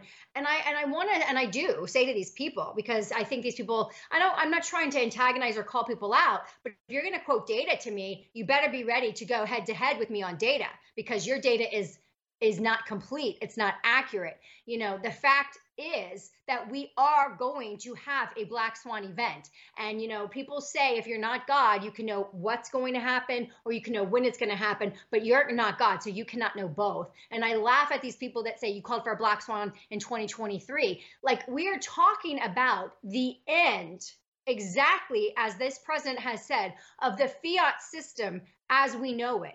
This is the collapsing of the fiat system. This is a return, a collapsing of unipolarity, where we did sole dollar as the global reserve, to multipolarity, where we will have a secondary global reserve that will be the reserve of the East, that will be backed by real hard assets, precious metals, rare earth minerals, and that will force America's hand outright to return to a backing of our currency as well. So the dollar will continue to exist, but it is not the sole reserve currency, and it will no longer have the ability to be as manipulated as it currently has been. You know, one thing I'll say, Brannon, is there was a forecaster of somebody who went into the too big to fail timeframe and was looking at all of the BC paper, the subprime mortgages that were written that created the too big to fail and the global financial crisis, all stemmed from U.S. mortgage-backed securities being securitized as bonds on Wall Street, stamped AAA by Moody's and S&P, and sold as securities, mortgage-backed securities as we call them. And that was bought globally. That's why the correction in 2008 was we call it the global financial crisis. It started in America, but one person did research on this, and what he came to the conclusion, an economist, he said, look, even if we had 20% failure, you're only talking about $200 billion of failure.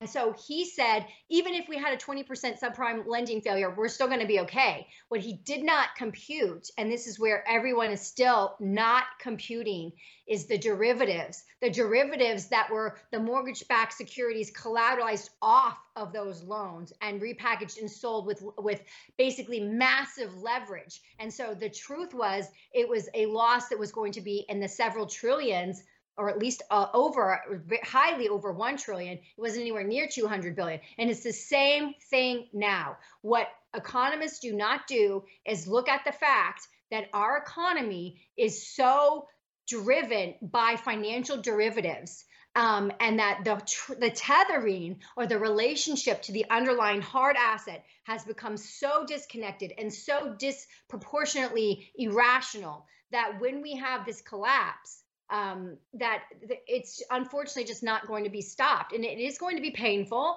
I hate to come on the show and prognosticate horrible things, but when you're this close to the end of the system that you've had, at least in earnest since 1970, the early 1970s when we got the petrodollar, and you can go back to 1944 and say, you know, really the dollar was obviously Bretton Woods, New Hampshire, named as the global reserve. But really, when we got off the gold standard and we started having inflationary problems, when we retethered to a hard asset, the petrodollar, we stabilized things and we brought ourselves to present day. And we are so arrogant, and we are so of the belief that American dollars can never be lost and America never can lose. And even the arrogance of just listening to your previous conversation with, you know, about Russia, the arrogance that we have as Americans to say, how dare you defend Russia? How dare we send $600 billion of our taxpayer money to a country when we haven't even understood as an American people, other than what has been allowed to get through the media gatekeepers, to understand why we're even helping Ukraine against Russia. You know, no one came to our rescue with Bay of Pigs when we had, you know, Cuban Missile Crisis and nuclear weapons going to Cuba. Everyone understood the existential threat that posed to the United States, and Kennedy's immediate reaction to that. And that was probably the closest until now, Brannon, that and I wasn't alive at that time, but in the history that I understand, that's the closest we've been to serious global nuclear war. And here we are. You've got this Biden administration relying on the fact that Putin is rational and not irrational, that they have pushed and they have pushed and they have pushed. But I want you to understand that I believe that because they know the economic collapse of the dollar is coming, that they are going to leverage World War III as the actual reason that it collapses, because it cannot be their fault that it collapses. It cannot be their policies. It cannot be modern monetary theory. It cannot be quantitative easing. It cannot be, the Federal Reserve's policy. It can't be any of those things that are the reason that the dollar collapses. So you systematically see, Dennis Quaid, of all people, the Hollywood actor, went on Tucker Carlson's show and basically laid out the fact that there's a 100% probability that there will be another solar flare, and that solar flare would basically fry the entire grid of the United States, and we would be back to the dark ages immediately. He said that it had happened before in the 1800s. That's and it took down the telegraph system. Yeah, absolutely it did. Yep. And then he goes on and says, but even if it's not a solar flare, if it's a rogue actor that is able to detonate a bomb from space, that would act as a super EMP bomb. And as we know, within a matter of days, it came out that there's a new national security threat from Russia that they can detonate a nuclear bomb in space. So all of these things are not coincidental. All of these things are, in fact, intentional to start to pepper the American public. The AT&T situation last week, they are prepping us for technology shutdown, electronic shutdown, blackout, cyber attacks.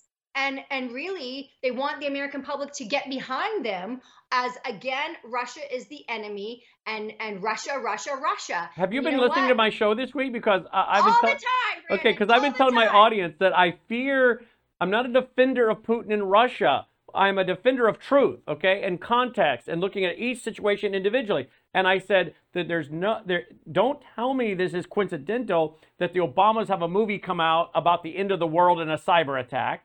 Then you have Christopher Wray come before the Congress and say all the red lights are flashing for a terrorist attack. Then a few weeks later, he goes back before Congress and he says our grid is at risk from cyber attacks from Russia and China and others.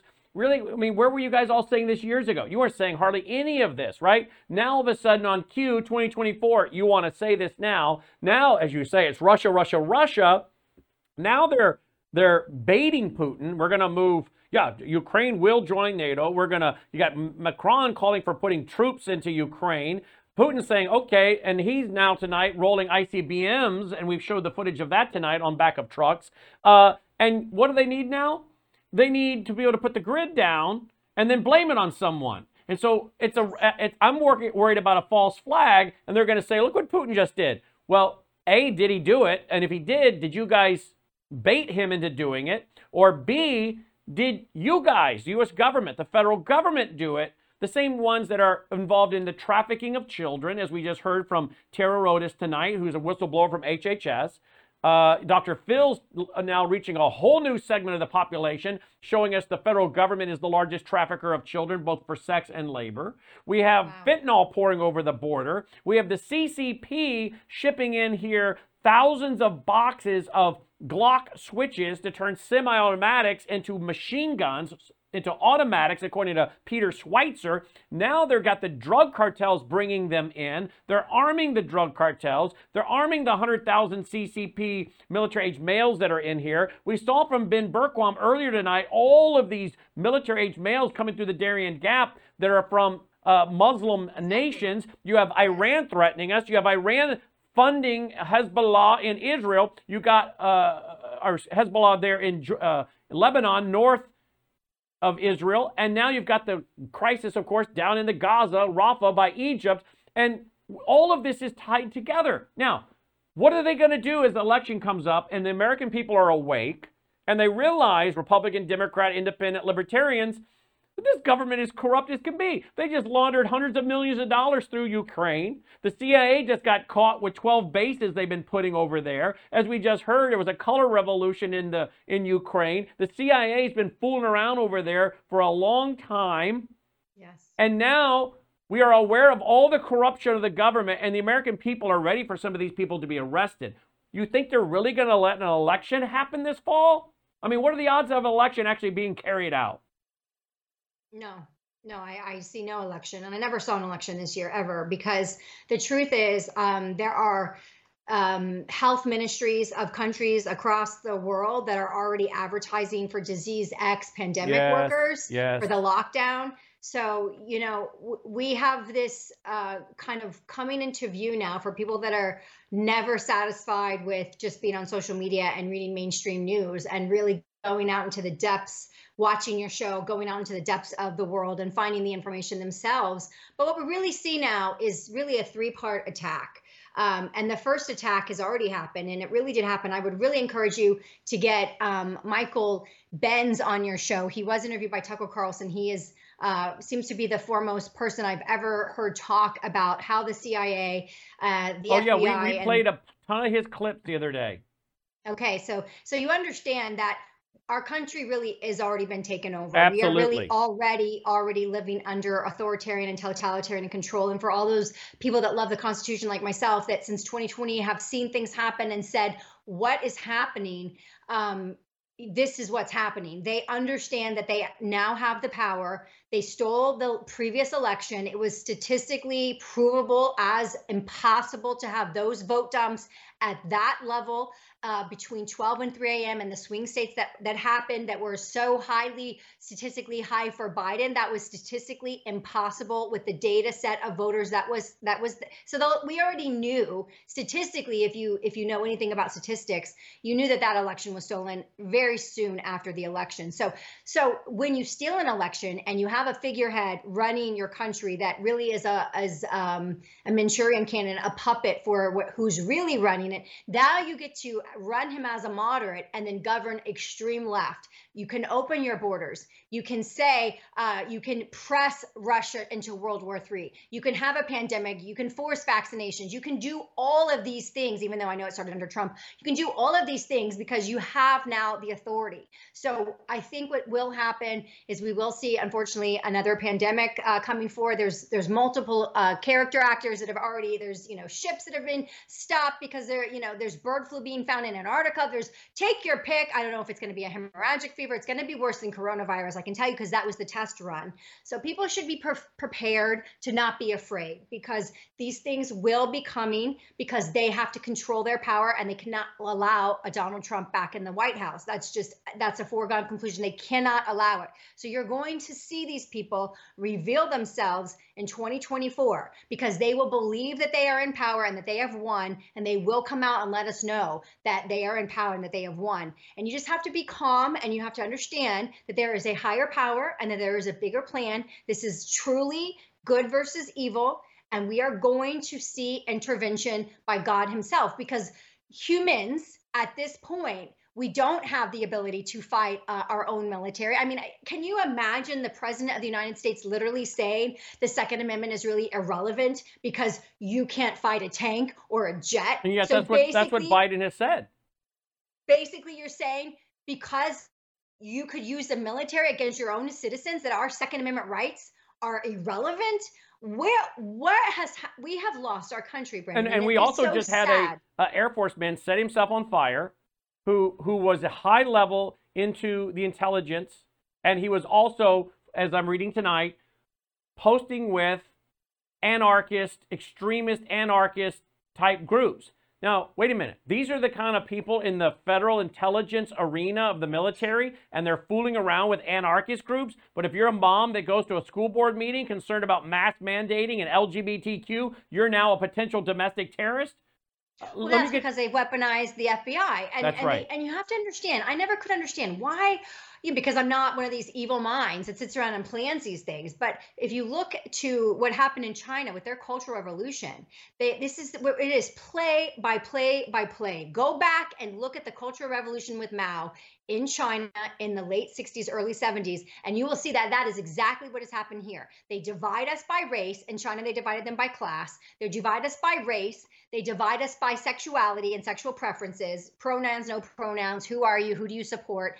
And they do all of this because they want to unwind our sense of identity, our sense of God created something special when he created humans, and we are made in his image. And we are special because of that. There's no other creature on planet Earth that was made that is in God's image.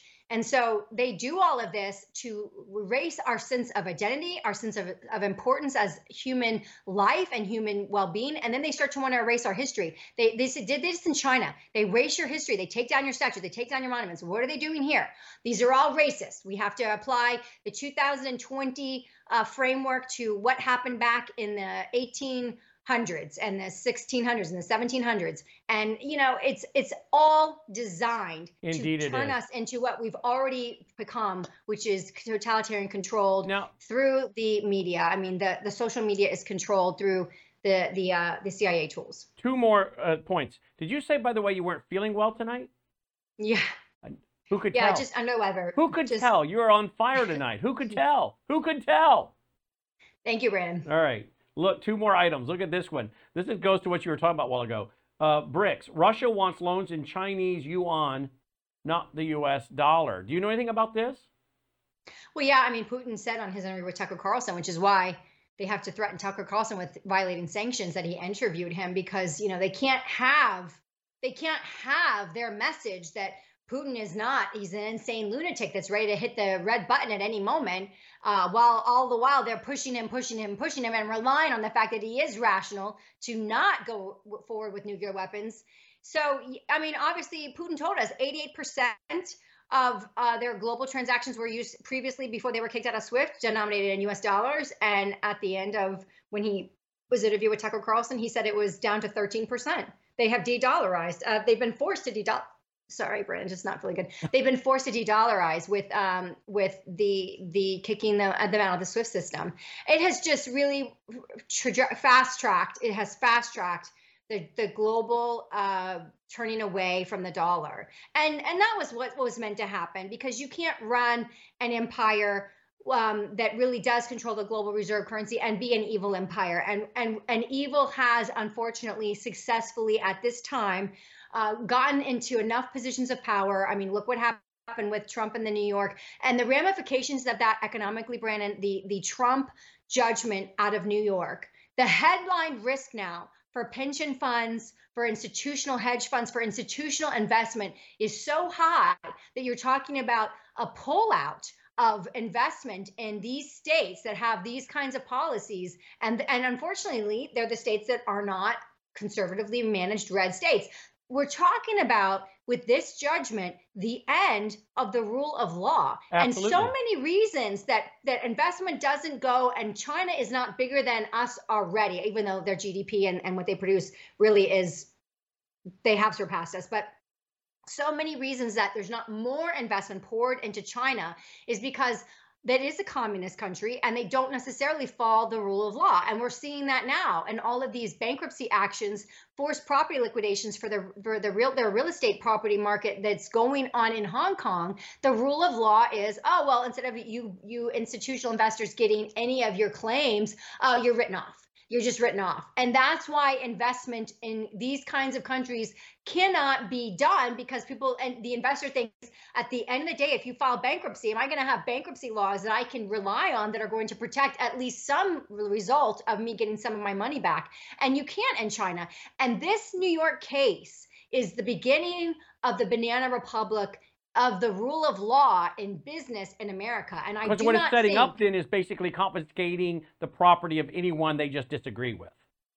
yeah, I mean, to put it as the most mildest terms as possible, they're basically stating that Trump overstated the value of his properties when he applied for mortgages or loans with real estate, with banks, and the banks fully underwrite. So you put on your asset sheet what you believe your properties are worth. The banks go to the underwriters. The underwriters do third-party appraisals where they appraise other buildings that have sold with the same or similar features within a certain amount of distance, and they determine fair market value through the market and through sales. And they might have said, okay, you say it's 400, we say it's 300, we'll lend you 200, 200 of 300, that's what we'll lend you. The banks testified on Trump's behalf, Deutsche Bank, and basically said, we were repaid in full, we made money on this loan, we made interest on this loan, we were happy to do the loan for him, we would like to do business with him again. So you had no victim, and you have the state saying, finding him guilty of fraud. And show me the man and I'll show you the crime, right?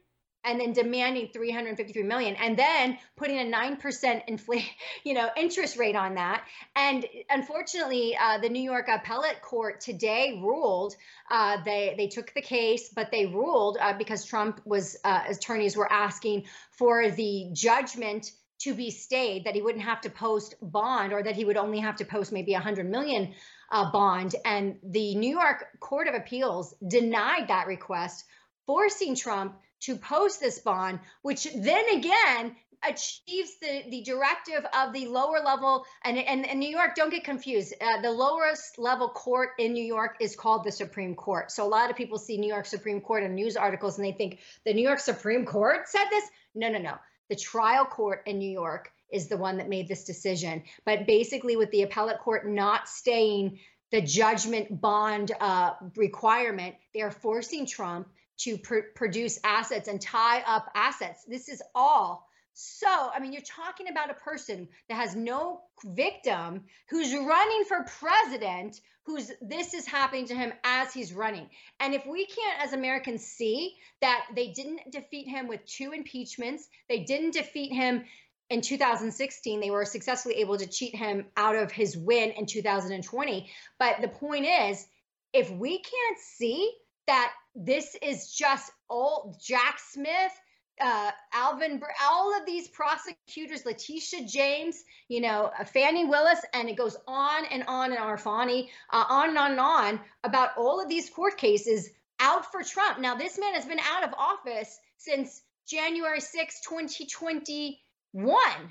and we're just now having all these court cases. I mean, I know some of them are related to things later, but no, this is clear on its face, what we call a prima facie evidence of just total lawfare, trying to get the person that you don't want to come in to expose you. But the truth is, these people are going to be exposed well before November because of all the things that are going to happen.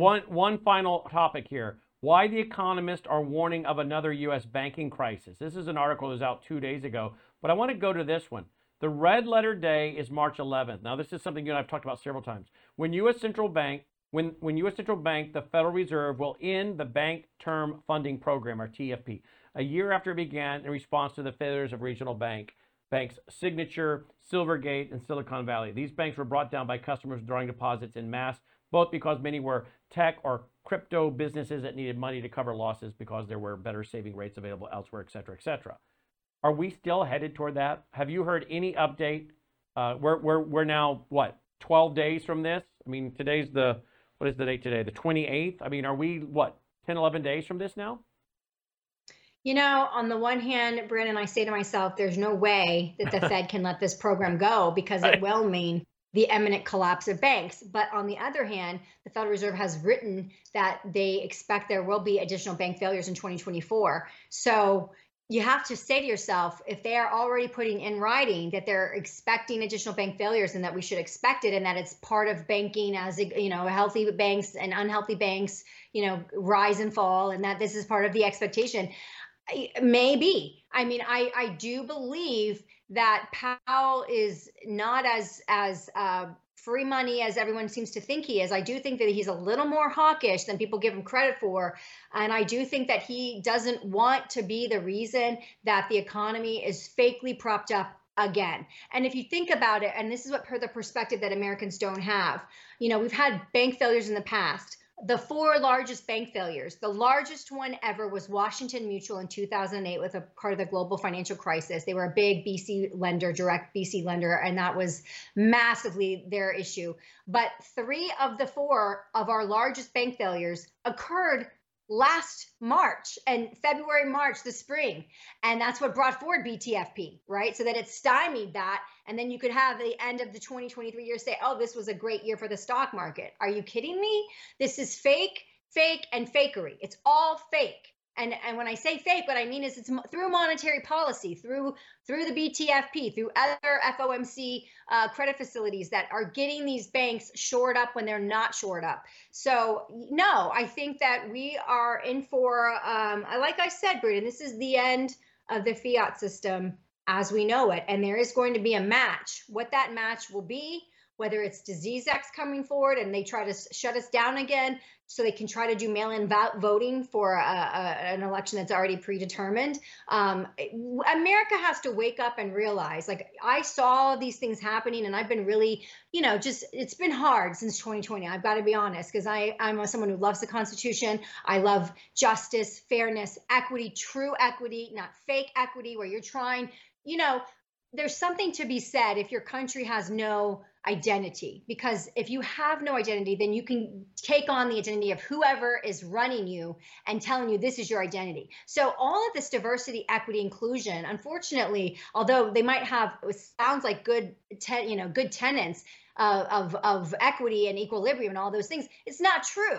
The ultimate nefarious purpose is to so make American not American that we are just people of everywhere with no national cultural identity, that we are able to finally be moved out of the way as the world goes to what they ultimately want, which is one world government and total totalitarian control through digital money and carbon footprint tracking, and everything is tracked. You spend nothing. You don't even have a job because all of your jobs are now robotized, and you have universal basic income, and you do what they say. And that's where if this doesn't get stopped, this is where we are headed, because the United States is effectively now lost, in my opinion. And here it is, Walzer Wealth. This is a gorgeous website here, folks. So you can find all about her team, their process, all the interviews she does. This, again, of course, is her website, walzerwealth.com. She is not your traditional financial planner. Let me ask you, my friends, have you ever had a conversation with your financial planner like we've just had tonight? No, most of them end up arguing with you and telling you how crazy you are, that you just buy for the long haul. The dollar's great. Historically, it all works out fine. You're a nut if you want to diversify into precious metals. You know, how many of them argue with you like that? Well, that's, again, why she is not the traditional financial planner. So, I urge you to go to her website, walzerwealth.com. Check it out. Make an appointment with her and her team. I will tell you, just for the sake of everybody, so nobody's frustrated, you have to have a net worth of at least $250,000, right, Rebecca, to do this, because she has certain license and requirements that she has to follow. It's not because she's, just doesn't want to help anybody below a certain net income or net worth. She has license procedures and practices she has to follow, okay? So if you have a net worth of $250,000 or more, look her up, her office there, walzerwealth.com, make an appointment. You may not get her on the phone, folks. Can you imagine how many people are calling her? But she has a team that are handpicked by her. She hires them. They're handpicked and vetted by her. That's her team. You're dealing with her office, her staff, okay, when you call walzerwealth.com. Rebecca, as always, we appreciate your being with us. I went long tonight because I don't have anyone right behind me in the 9 o'clock slot on Patriot.tv that we've launched, and we will soon, so I won't be able to do this every night. So I'm going to take advantage of it while I can. And so I want to thank you for being with us tonight. And we'll ask the whole audience to pray for you and hope that you get to feeling better. You sure wouldn't know you're not feeling well. You did a great job. Great, lots, as always, great information. I was trying to hang in there with you, so thank you. Well, you did. Thank you, Rebecca. Have a great night. Thank you so much. You too. Rebecca Walzer checking in, walzerwealth.com. Now, before we go, you're like, well, how does this guy have so much energy himself?